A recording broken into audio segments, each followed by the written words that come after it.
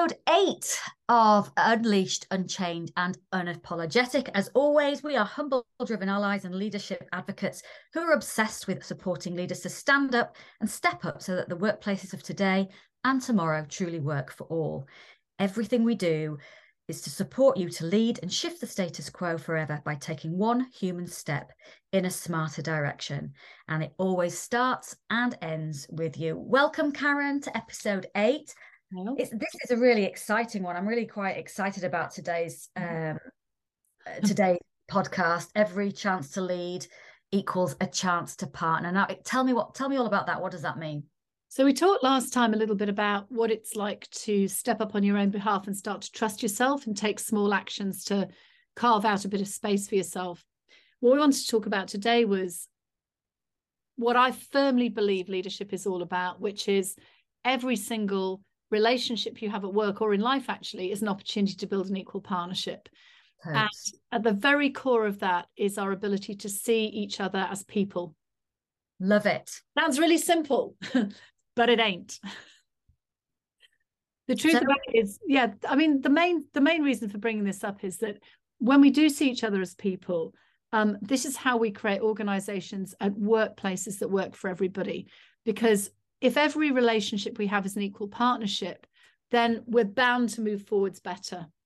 And what's the end result of that? Because, you know, I'm sat here, I'm listening to this podcast, I might own a business and say, yeah, well, that's all real good. We can't all be friends all the time. And actually, well, how is that going to benefit us all in the long run? Just being buddies. I mean, you know, the cynical people out there, tell me, how does that... I love that what you've just said, because you made a massive assumption there, which is that people actually have to like each other or get along, right? Exactly. The truth is, this is not about making friends. This is about effective relationships. They're not necessarily the same thing. I think a lot of people forget that businesses only survive and grow because of the people in them. You know, if there were no people in the business, there would be no business. So that's the first thing.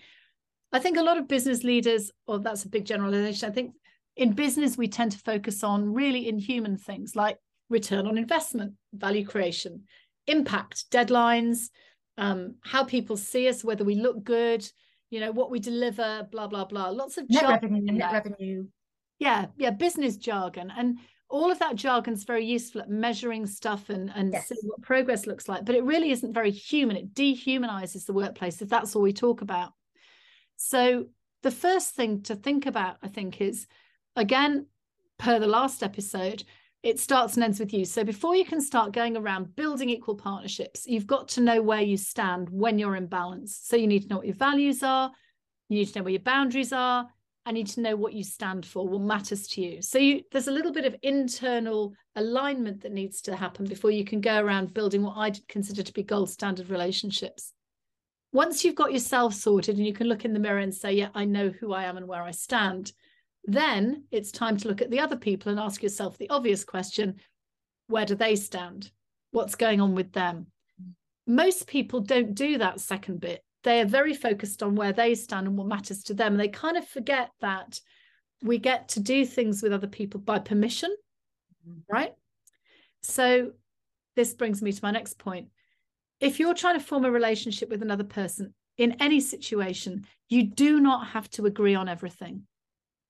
And if you don't agree, it doesn't mean the relationship is a failure or it's all over. It means that you've got different opinions, which are perfectly valid. Everybody's entitled to their own opinions. And in order to move things forwards, you need to find a way to work together. And the phrase I love using the most about this is the notion of standing shoulder to shoulder with another person, facing in the same direction, looking ahead. If you visualize each relationship you have as that, shoulder to shoulder thing, looking ahead, then you can place any problem in front of the two of you and both see it and chat about how to address it or how to move forwards. Sure. So you're aligned in the sense that you're moving forwards, but you don't necessarily have the same perspective because you're not standing in the same place. Okay, so playing devil's advocate, if I was listening to this now and I would say, I hear you, I really, really like that. I'm working with somebody at the moment that, you know, I've tried to be shoulder to shoulder with, but I can't be, or it's not going both ways. which happens quite frequently, what advice would you give to them about that? What kind of tools can you leverage in order to move that forward? Well, the first question, both people have to be playing it, right? Yeah. Well, yes and no. I mean, I have this belief you can actually infect other people with your approach if you're good at it. So, you know, what stops people working together really well? So the question you have to ask about the other person, let's assume your intentions are pure, you know where you stand, you know what the goal that you want to get to is, and you just can't get the other person to see it your way. Well, first of all, right at step one, you're failing. I hate to use the word failing, but you are, because trying to get other people to see things your way is a waste of time. If you're both looking at an elephant from two different sides, you're going to see different parts of the elephant. You're not going to have the same perspective. So the first thing you need to register is that everybody is uncomfortable with being vulnerable. And for decades, we've talked about soft skills like empathy and so on being soft skills. And there's been this air of kind of, they're a bit weak. Well, even calling them soft skills. Yeah. Do we really need them? So we've repurposed the words and we now call it emotional intelligence and various other things. And I reckon this kind of really started to kick in when the academics, well, when Dan Goleman read the book Emotional Intelligence, people started to go, oh, well, it's got some credibility from somebody that knows what they're talking about in behavioral science. How do we apply that to business? Fantastic stuff. And we kind of cross that threshold of soft skills. And I remember when I was, young consultant in the city, female, one of very few women, quite empathetic. And that's not a gender-based thing, but, I was quite empathetic. Being told not to worry so much about people. And I was like, well, I hear you, but I'm not really a little bit difficult, that one. Not really sure I know how to be on the client side and listen to the client without taking the client into account. So the first thing is to notice that the other person, if they're not meeting you, if they are not meeting you where you want to meet them, they may be scared of looking vulnerable. They may be hanging on to their position of power quite desperately.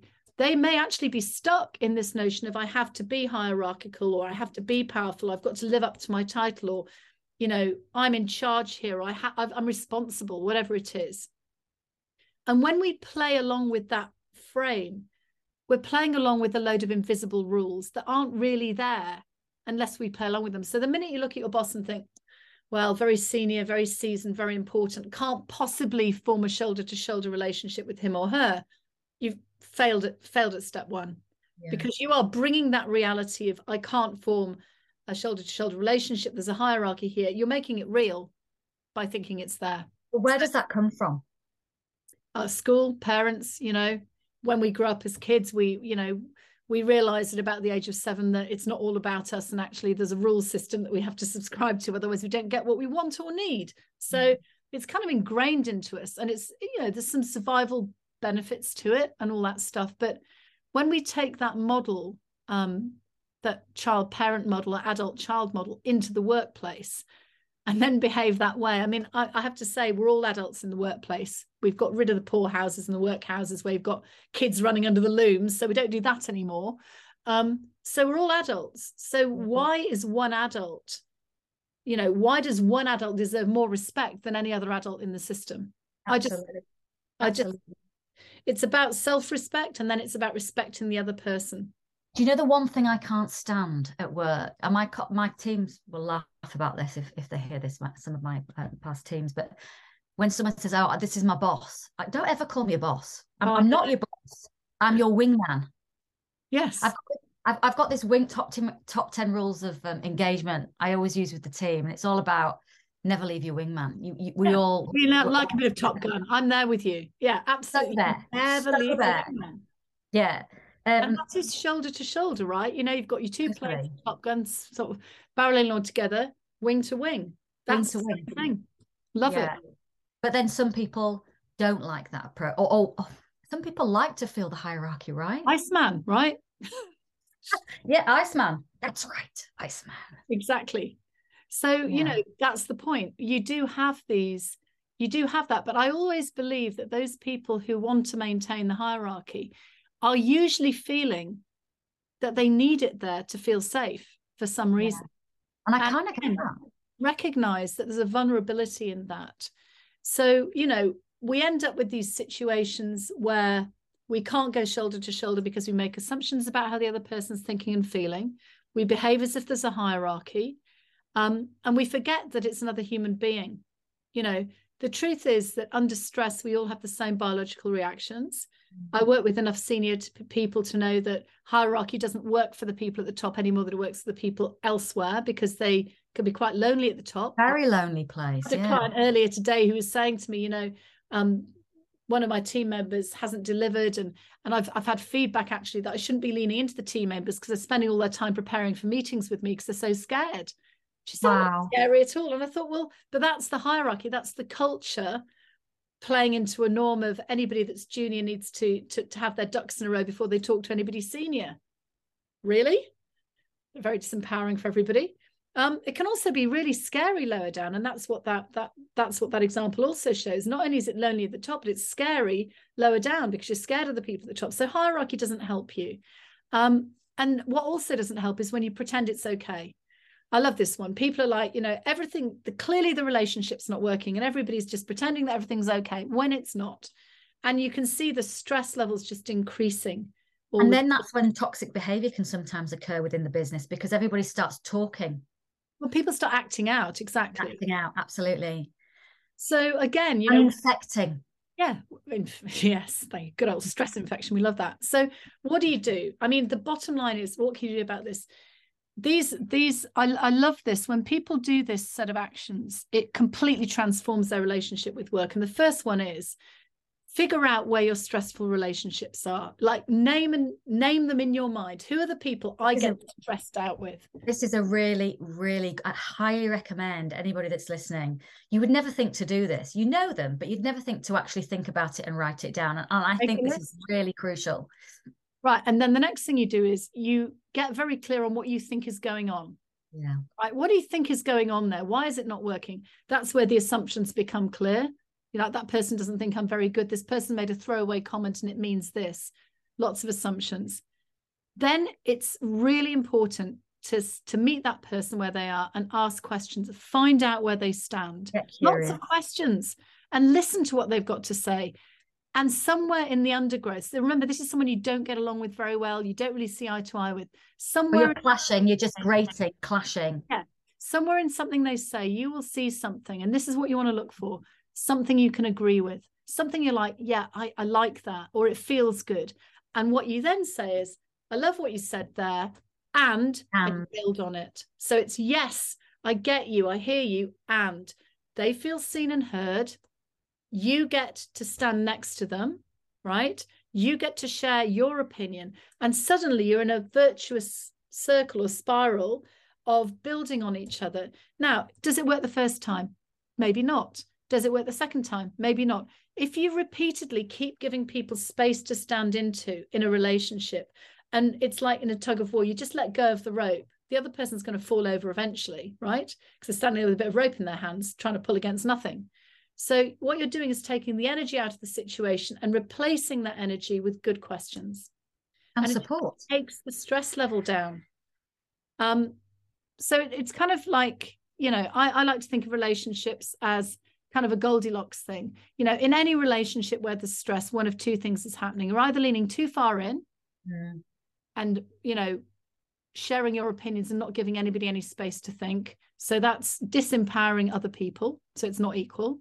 Or you lean too far out and create distance to try and give them space, and they fill that space with assumptions about what you've lent out for. Like, do they not think I'm any good? So again, it's a break.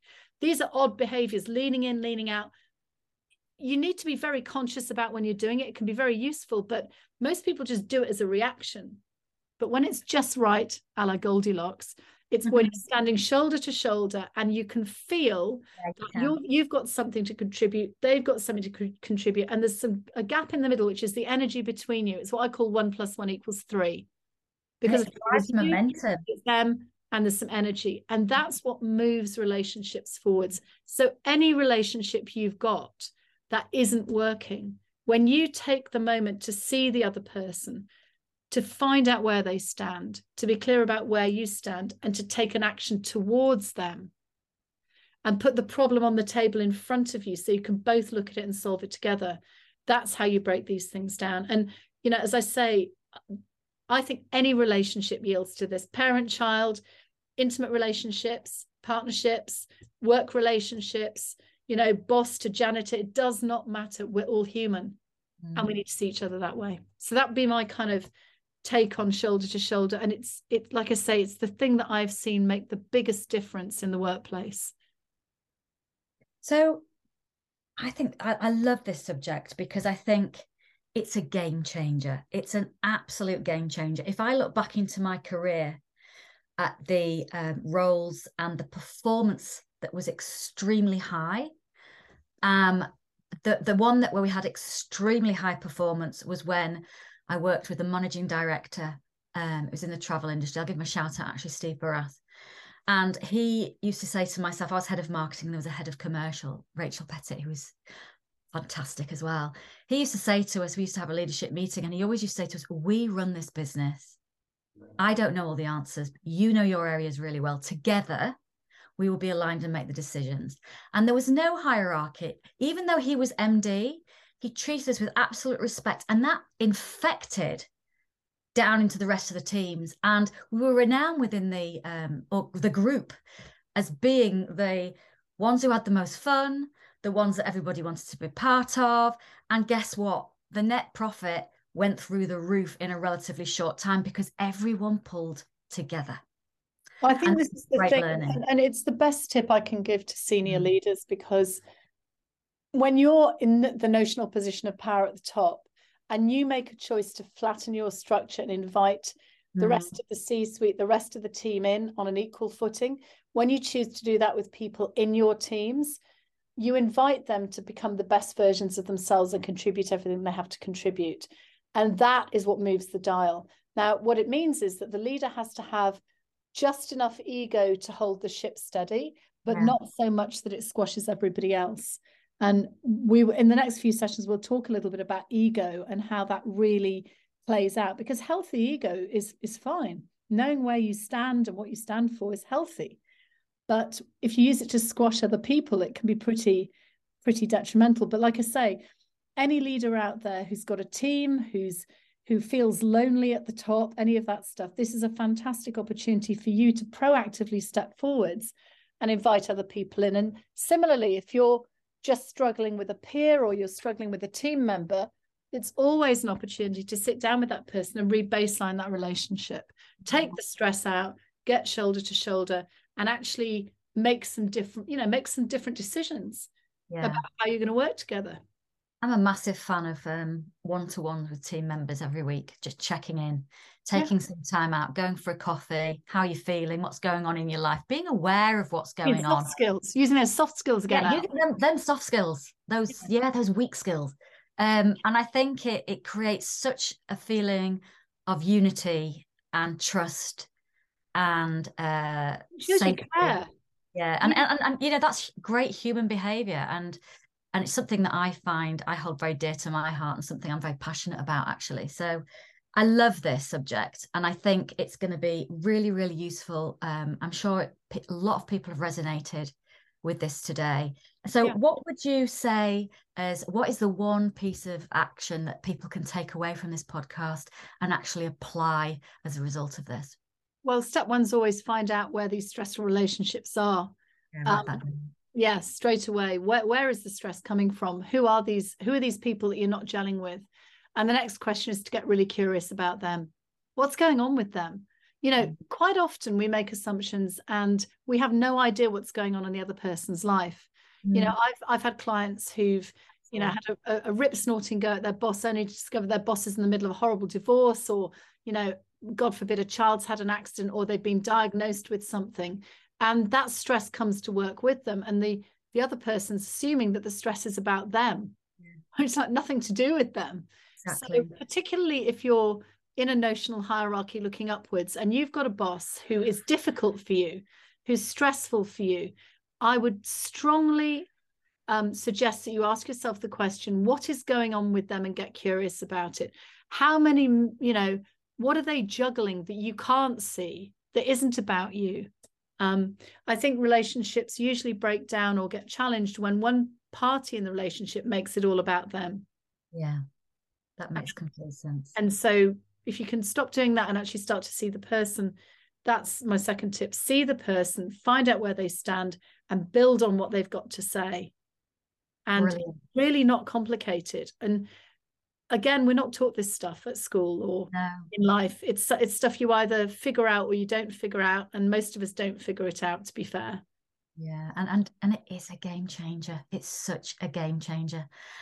Karen, thank you so much. Great advice as always. If you enjoyed this podcast, please subscribe. Please share with your friends.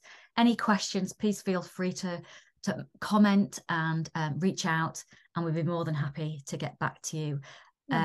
Thank you for listening, Karen. Thanks as always. Yeah, and also just to add something, if anybody out there has got a really difficult, stressful relationship and they're just banging their heads against a brick wall and don't know where to start, put it in the comments. Just give us a couple of bullet points and a bit of context. Happy to have a crack at it, give you maybe a bit of an opening. And if people don't feel comfortable obviously putting it in the comments because it's public, get in touch with us. Get in touch. What can they do, Karen? Well, there's a couple of ways of doing it. They can direct message us through LinkedIn. Easy to do. You know where we are, you know where we live. We've got a page on LinkedIn. If you want to put in the comments, if you want to say, would love to discuss, then we can reach back to you. You know, just end up standing shoulder to shoulder through LinkedIn, probably. Brilliant. Excellent. Well, that's it for today. Thank you for listening. We really appreciate your support, and keep on moving. It starts and ends with you.